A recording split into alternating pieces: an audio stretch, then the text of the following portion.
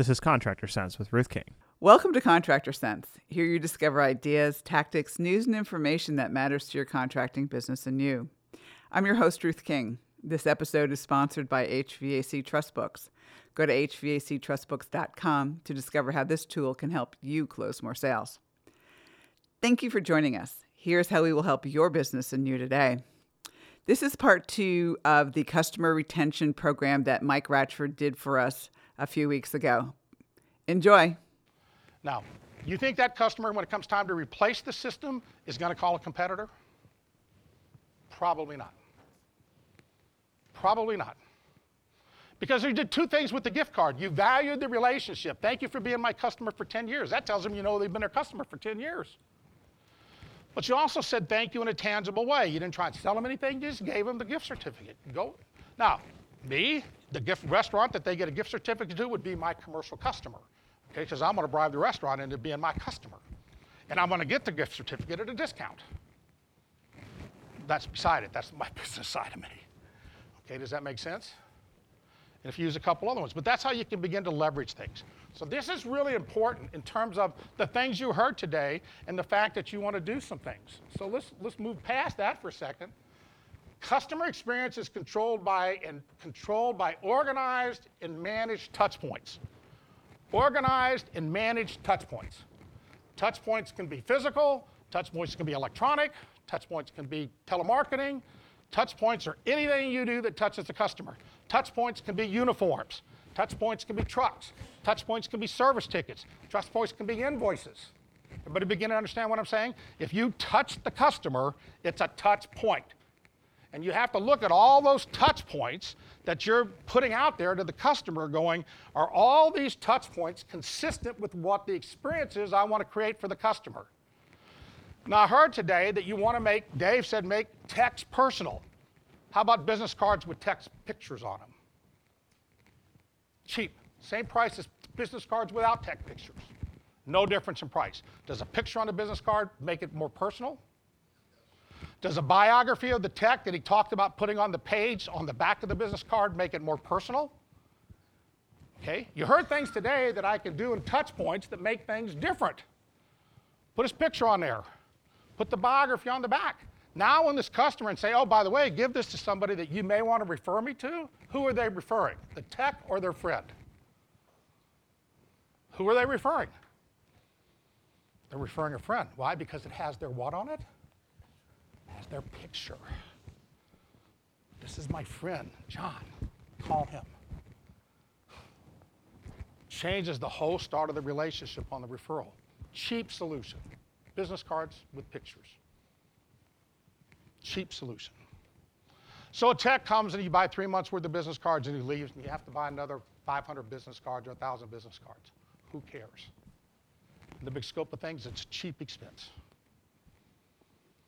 Cheap expense. You want to get more personal, make your business cards more personal. So do you hire somebody to replace it that kind of looks the same? I knew that was coming, Brian. Thank you. You can tell certain people in the room I have relationships with. They have no fear of throwing the barbs my way. Okay, so let's just look at a couple things. I mentioned Amazon earlier. What's your perception of Amazon from a customer experience point of view? Easy. Good communication. Good pricing. Good website. Quick shipping. I didn't say that. I'm going down a list. I didn't say good or bad at this particular point, but your perception of Amazon is what? Now, let me just give you a for instance, okay? How many of you are Amazon Prime members?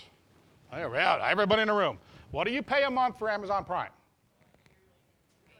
Yearly, right? You can tell I'm not Amazon Prime, but I know about Amazon Prime. How much does it cost you a year? Let's say $100. You know how many people they have in Amazon Prime? 159 million. Times, anybody got a calculator? Take 159 million times 100. Huh? A lot of zeros. And guess what? That's what? Amazon Prime is their what? It's their PMAs, thank you. It's their PMA agreements. $100 a year, year in, year out, year in, year out. Where do you think that money's going when it comes into Amazon? You think that's going into operating expenses, or do you think that's going somewhere else? Going somewhere else. It's not, Will?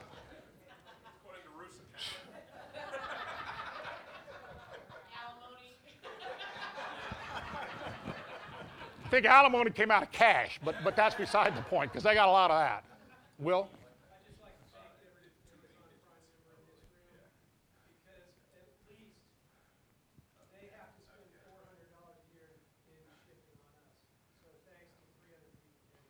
Okay, so thank you for that. Starbucks. So we know Amazon changed the paradigm, right? And we know that their paradigm change makes them a monster to be dealt with. Starbucks. What was the cost of a cup of coffee before Starbucks opened their first shop? Anybody know? Huh? 75 cents. The average cost of a cup of coffee when Starbucks opened their first shop was 75 cents. Anybody here a big Starbucks fan? Well, that's my first question. Okay, so what was the paradigm shift that Starbucks brought about? Because you just hit it. They didn't sell coffee. Their coffee black sucks. It's terrible. It's burnt. Coffee drinkers hate Starbucks. You couldn't get me in a Starbucks coffee shop. I hate it because I drink black coffee. What did they brew their coffee to do? Mix all that crap in it. Okay, that's. But so now, what's the average Starbucks ticket for a cup of coffee? Anybody have a clue? Huh? $4.86. Somewhere between $4.50 and $5. 75 cents to $5. But they changed what coffee was, and they changed the experience. In a coffee shop, you go in, you get your coffee, you go out. What happens at Starbucks? You go, you've got to wait. Love you, Larry. Well, but people come in, they hang out. It's a meeting place. It's social. It's free internet. It's got all the stuff. Hey, come to here. Use the internet if you're a business guy and you need a place to hang out, do your work. Come in, spend $12 on stuff you don't want. Okay, did they change the paradigm? Okay, so that's two good examples. United Airlines in the last 3 years has done what? Give me two examples. That's one personal one, but how about a bigger, broader example? How about the doctor they threw off the plane and hurt him? Okay, no, but I'm just talking about perception. Did that change everybody in the United States' perception about United? Think about it. And they just recently had one where they threw another. You'd think they'd learn, right? They just had another one where they threw somebody off the plane. Yeah. But with them, it could have been through the luggage compartment, Bob. I'm just, Okay. So I have no control. It's okay. I've known Bob for a long time too, you gather, right? So here's the difference. Dave said it differently, but I'm going to say it this way. Customers' perception is their reality. Customers' perception is their reality. What do we think as owners? First slide, go back to the first slide. Be honest with ourselves. What do we think is reality? We think our perception is the customer reality. We think our perception is the customer reality. And if that's your attitude in your company, I think you are what? Well, and doomed to fail when somebody in your marketplace changes that paradigm. You understand it? Because Amazon changed everybody's paradigm. Amazon put people out of business. Starbucks changed everybody's paradigm. They put people out of business. Whoever changes your paradigm in the HVAC business or in your market is going to put people out of business. It's either going to be you changing the paradigm and on retention and customer experience, or your competitor's going to do it first. But somebody's going to do it. Does that make sense? Somebody's going to do it. So these are the things about retention and why retention we think is going to become the most important subject over the next 5 years or something. Customer experience leaders, when we measure people that say, hey, we think we have a great vendor, here's what we found out. Those companies have the highest margins in the industry. Are they discounting their prices to create the experience? No. They're getting the money to create the experience by doing what? Charging more. And then being ready, charge more and go. I've said it 100 times, okay? If you charge $7 more on a service ticket, I'll just pick a number, and you take it in your head how many service tickets you run in your business, you should know that, in a year, right? And you charge $7 more per ticket, how much money would you raise? And if you put all that money in customer experience, how much could you change it in 1 year? Did I impact the profit of your business or not impact the profit of your business? I'm going to impact the profit because I'm going to have better customers. But I didn't change any of the revenue, did I? What I raised, I spend. Everybody follow me? It's not cheap to do this stuff, guys, but it has to be done. They have greater client, you got that, satisfaction. Why do I say they have greater employee satisfaction? Why would I say that? Because we can pay them better is one. What else?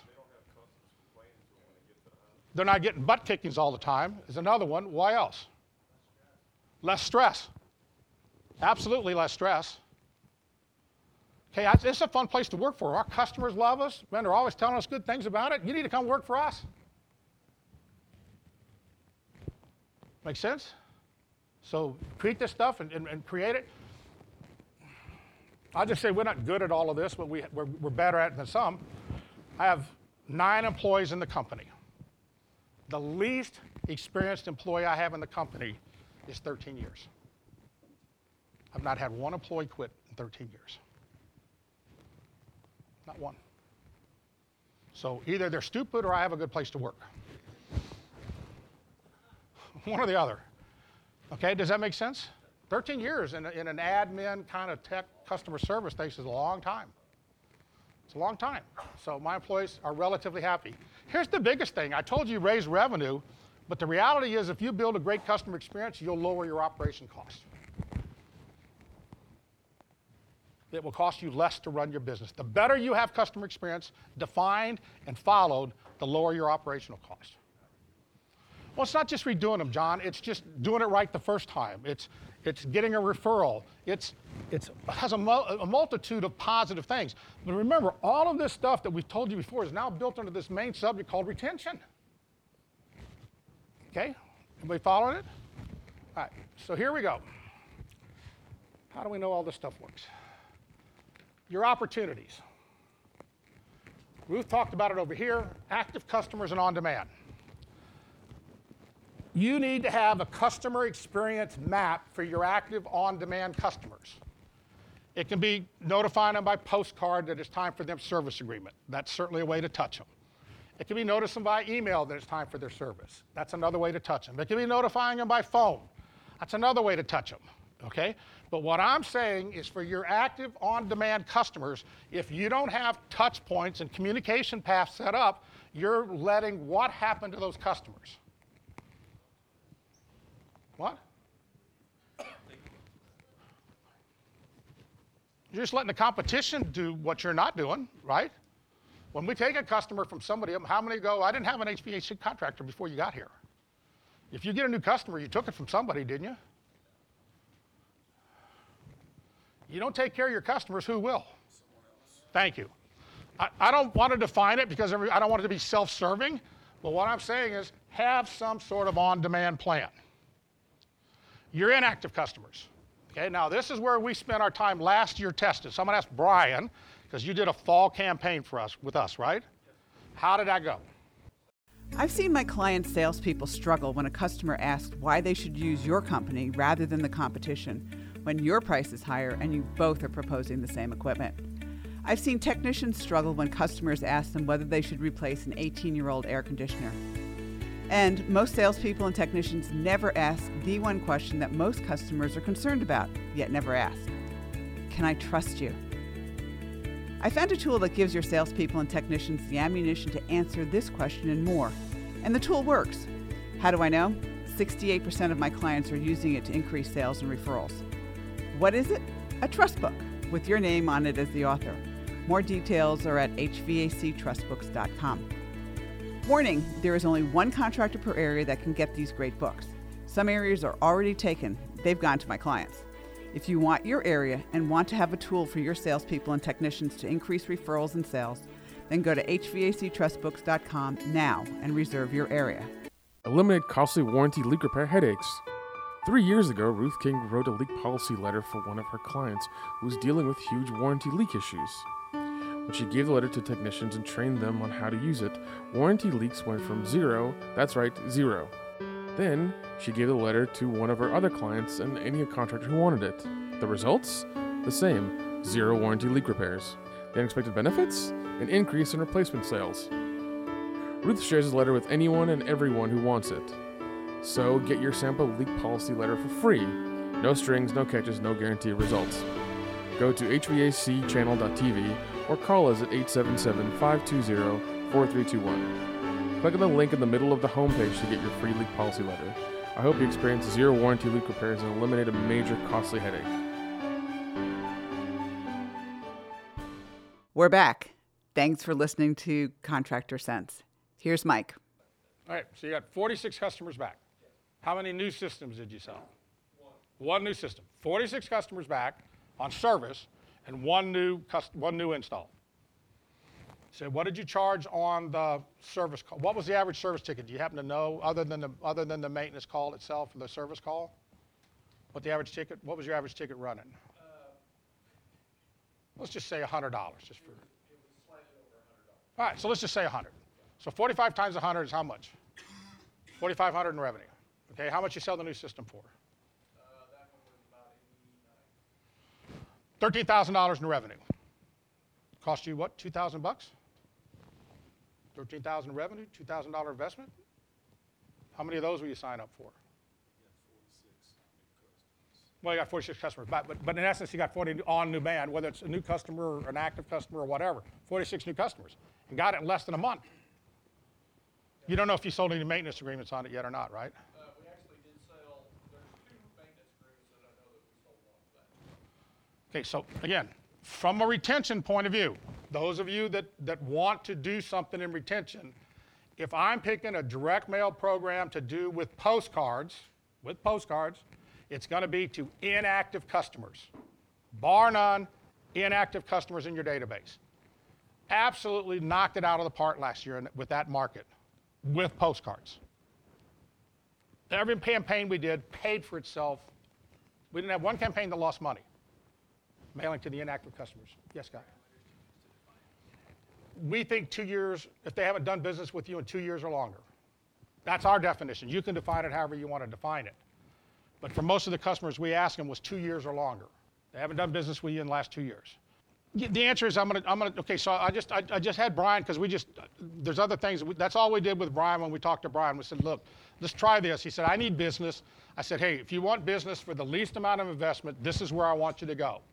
And so again, he trusted me and he did it, right? And he said, okay, and he got his money back. Okay, in the spring, we have another person in here I've never met until she came in the door. And we mailed 3 times to her inactive customer base, 3 months in a row. Boom, boom, boom. Prime selling months for the spring for them was, I think it was April, May, and June, because California or something, we went into June. I can't remember the exact month, okay, but I think it was April, May, and June. So we mailed 3 mailings into her customer base, okay, got great response, lots of appointments, okay? So Davis Heating and Air, you all know Bob, right? And he can't be here, so I mean, Chris Bishop, okay, from Davis Heating and Air. So Chris called me up and said, hey, I want to do some stuff, and you're always talking about this stuff, and you do all my prospect mailing, but I want to do something different. So I said, okay, let's not do any prospect mailing in the spring. Boy, now you think about that for a second. Busiest time of the year, right? Spring, no prospect mailings. None. But we did mail all his inactive customers. Okay, and I don't know the exact numbers, but he'll tell you that his techs were booked out pre-summer 6 weeks in advance. These are inactive customers coming back for service 6 weeks in advance. 8 techs. And they were, Will? 2 offers on the piece or 3 offers? 2 on his particular piece. Hey, Will, you know, I pay attention to what you tell me, boss. You know, I can be taught. So here's the net result, and I'll give you all the stuff he did. Here's the net result. He grew his business 17% last year. Anybody here think 17% of your business is pretty good?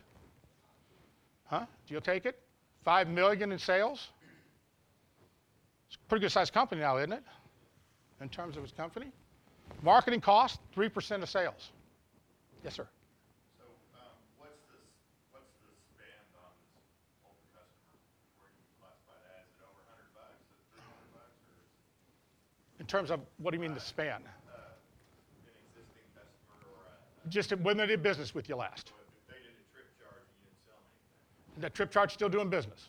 And then how old is that list? I mean, would you go back 10 years, 15 years? If you had it, okay, I would scrub the list first. Let us scrub the list for the $100 just to make sure we know what's there and what's valuable or not. We see a return on investment go down dramatically at 5 years or longer. So we would probably recommend you cut it at 5. Okay, it's just somehow we can't recall. There's not enough muscle memory, okay, related to the experience that we can recall the muscle memory, the retention. 3% of sales. So he's not spending a lot of money in marketing, is he? $5 million, 3%. Okay, so I said, okay, Chris, how did you spend it? This is what's going to astound you. Billboards. Because we had saturated the market 3 years in a row with direct mail to customers and prospects, okay, all around his business. Everybody that was in his market area had gotten at least 5 postcards in the last 2 years. Everybody. So he decided to go up with billboards. Got great response. Okay, off his billboards. Direct mail, spring he did inactive customers. Fall he did inactive customers again with the same offer. Prospects and maintenance customers. Now I didn't do his maintenance customers, he did a veterans card and a thank you card in November. Hey, happy Veterans Day, happy Thanksgiving. Sold 2 systems off of it. Just thanking the customers. Thank you if you're a vet, thank you for being my customer, 2 systems. Cards came out, 2 systems. Boom, boom. He was happy. Now what we discovered in his area, he's more service for air than he is for heat. So we're going to change that schedule this year, and we're going to take the prospects up to the spring. Okay, does that make sense? Because they're more likely he's going to get a better response with the prospect. But this is how when we make recommendations to you, we make changes based upon what we're hearing from customers and how it's working. In terms of that, and then he has a whole thing that he does, okay, that's kind of the program that he followed. And then he did social media, he did Facebook ads that matched his postcards. So his Facebook stuff matched his postcards. So if it was a service Facebook post, it matched the postcards. And then incentives to employees, so his techs are all incented, so are his office people. And then somebody asked me the question about the on-demand people. They email the customer, the on-demand customer, and they phone call every customer, the on-demand ones. That's what they do, phone call every customer. Okay? Everybody understand? That's his program. That's how he drove his 17% growth. But it's all about retention. And what are your plans for 2020? If you don't have a retention plan for 2020, I would suggest either you call Ruth, call me, call somebody. Do it yourself. Okay? Here's the big reason. Right there. You want to know why we're telling you retention's the biggest issue for you guys? Right there. To maintain or reactivate an existing relationship is 25 times less expensive than acquiring a new one. 25 times. So every dollar that you're marketing for prospects, you could turn that around and invest that in your existing group of people, and you'll get a better return on your investment. And if you wanted to still prospect, I'm getting going fast, Ruth. Now, one target's inactive. I told you that, correct? Target maintenance customers, I told you that. Target on demand. If you're going to target prospects, if you want to target prospects, there's only 2 programs we found that work really well. Number 1 is neighbors of maintenance clients. So you take your existing maintenance database. We give you the neighbors, not the circumference neighbors, but the actual neighbors that live next to your maintenance customers. Mail to them. Well, mail the whole street, just mail to the people that are like 3 to the left and 3 to the right. That's how tight it can get. That's the neighbors of your maintenance customers. And the other one is postal routes for new installs. So all you guys have heard of EDDM, right? If you send us your new installs, we can give you the postal routes around the new install, and we can mail that postal route, which means that's all likelihood all those houses might have been built at the same time. So we're not shotgunning prospecting. We're trying to go where you were successful. We want to put mail where you were successful. So these are the programs that, from our point of view, are the most successful programs in terms of having successful programs. If you want information, call me. I have business cards. Here's the 2 reports. And then a lot of people, when we first came out with the reports, got confused. So we had a bunch of chambers of commerces we were making a presentation to. So this says chamber, but you can change it to customer. We're changing them all, okay? And what we actually did is we laid out an entire year plan. Okay, the activities we thought they needed to do to retain their members. Okay, all they have to do is follow it. So it gives you an idea when I talk about touch points and roadmaps and that kind of stuff. You can look at that and go, okay, I begin to see what he's talking about. Does everybody kind of understand that? If you want that, they're up here on the desk as well. I'm done. No questions? That's a lot for an hour.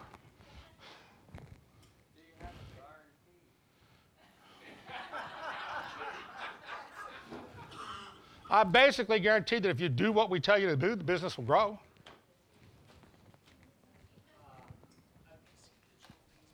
That's because you're a millennial. Now, interestingly enough, to contradict that, the U.S. Post Office surveyed millennials. Okay? Millennials. Number 1 way they want to receive new information is by mail. Number 1 way, by mail. So the post office would argue tooth and nail that you're not right.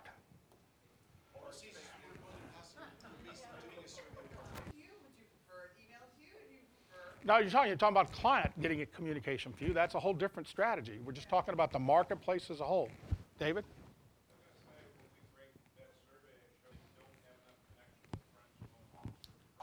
Correct. So again, contrary to, we get it, okay, and eventually it all moves to digital. And that's why in the plan we say there's a digital involved, electronic, texting. I got a client that buys a lot of stuff from me. If I don't text her, she doesn't respond. Period. You'd think she'd want to have far more personal, but she said, I can answer a text 24/7. I can answer in a hotel room at 3 o'clock in the morning. You got this in the mail when you open it? I think a card that acknowledges that this is their 8th year they've been a maintenance customer is smart. Okay? I think that's a smart marketing thing every year to send that card. Hey, a thank you card that says, hey, you've been our maintenance customer for X amount of years. If you send us an Excel spreadsheet with the numbers in them, we can just print the cards like that. You don't have to do anything. And we'll just address the envelopes, put the card in it, and you're done with it. Yeah, this is where Mike and I disagree. Mike can't do hand-addressed envelopes. Well, I can make the type look like hand address. I'm just not going to sit down there and write 3,000 frickin' addresses by hand. I'm not going to do that. Okay? And then if I did it for every client, it's 150,000 pieces by hand. Teresa has nothing to do. Yeah, okay. Yeah, well, but again, I mean, she's right. I mean, we can use type that looks like it's handwritten, but I think, again, if it has your name on it, it's your client, okay, there's going to be some value to the fact that they do it. All I'm saying with retention, I'll get there in a second, Will, is whatever you do, pick the communications up, pick the touch points up, and all of the touch points cannot be electronic. They all cannot be electronic. You have to have some tangible touch points in there. Actually, I found a type style that I got a direct mail piece in because I look at this all the time. It was so good, I had to really look at it to make sure. Did you find a font? I don't remember what the font was. Okay, well, we got a couple of them. If you want handwritten, we can send you some samples and you can look at them and go pick them. Handwritten. I had to look at it more than once. Damn it, I opened it. Now, if I can just give my last tip, okay, because this is Chris Bishop's tip to you guys. He said everybody wants the best business practices. So all of you guys have manufacturers reps, right? You all have co-op money, right? You know, if you mail, they'll give you some co-op money. Everybody got that, right? And they give you some number at the beginning of the year, correct? Everybody got that? You shake your head, right? Chris Bishop got 100% more than that. 100% more than what they gave him. 100% more. Now, how did he get it? He asked for it. All he did was ask for it. He said, hey, look, this is what I did with your co-op money in the spring. This is the amount of business we got. This is how many boxes we moved. Okay, I used all my co-op money, and I want to redo that in the fall, and they went and got him more money. Okay? Then in November, he wanted to mail to his maintenance customers. And he said, hey, this is how much business we've done so far. I want to mail to my maintenance customers, which are my best customers. I need this amount of money to do that. They gave him twice what he asked for. Where'd they get the co-op money? We suggested where they got it, and they did it. They went to every other dealer, HVAC contractor that hadn't used his co-op money, and they took the account and put it in his. The money was allocated for co-op. His rep went and got all the other reps' co-op money and took it and put it in Chris's account. Now, how did Chris get it? He asked for it. Now, we learned our lesson, right? So Chris and I are talking about his 2020 plan. Chris, I said, how'd your first quarter go last year? He said, it sucked. I said, we need to ramp up the mailings in the first quarter. Chris goes, I don't have any money. I told you it sucks. I said, go get co-op money. He says there's no co-op money till March, April, May. I said, ask. You know what he got? $21,000 for first quarter mailings. He's going to put $40,000 worth of mail out in the first quarter. You think his competitors are mailing? No, because they don't have any money. You think he's changing the paradigm? You want to do something in the first quarter? Call your reps and say, hey, I need co-op money. I bought X amount of boxes from you last year. That was a good amount of money. Give me money in the first quarter. I don't want to lose money in the first quarter, nor do you want me to lose money. Give me money. You give me money, I'm going to market. So I'm telling you, you don't have any money in the market now? Call your rep. You'll have it by the end of January. You got to push them, but they'll get it. Especially if your boxes went up in 19 over 18. If your boxes went up, you need to hammer that nail quick. This is my tip. That's Bob's. That's Chris's tip. That's Chris's tip to the group.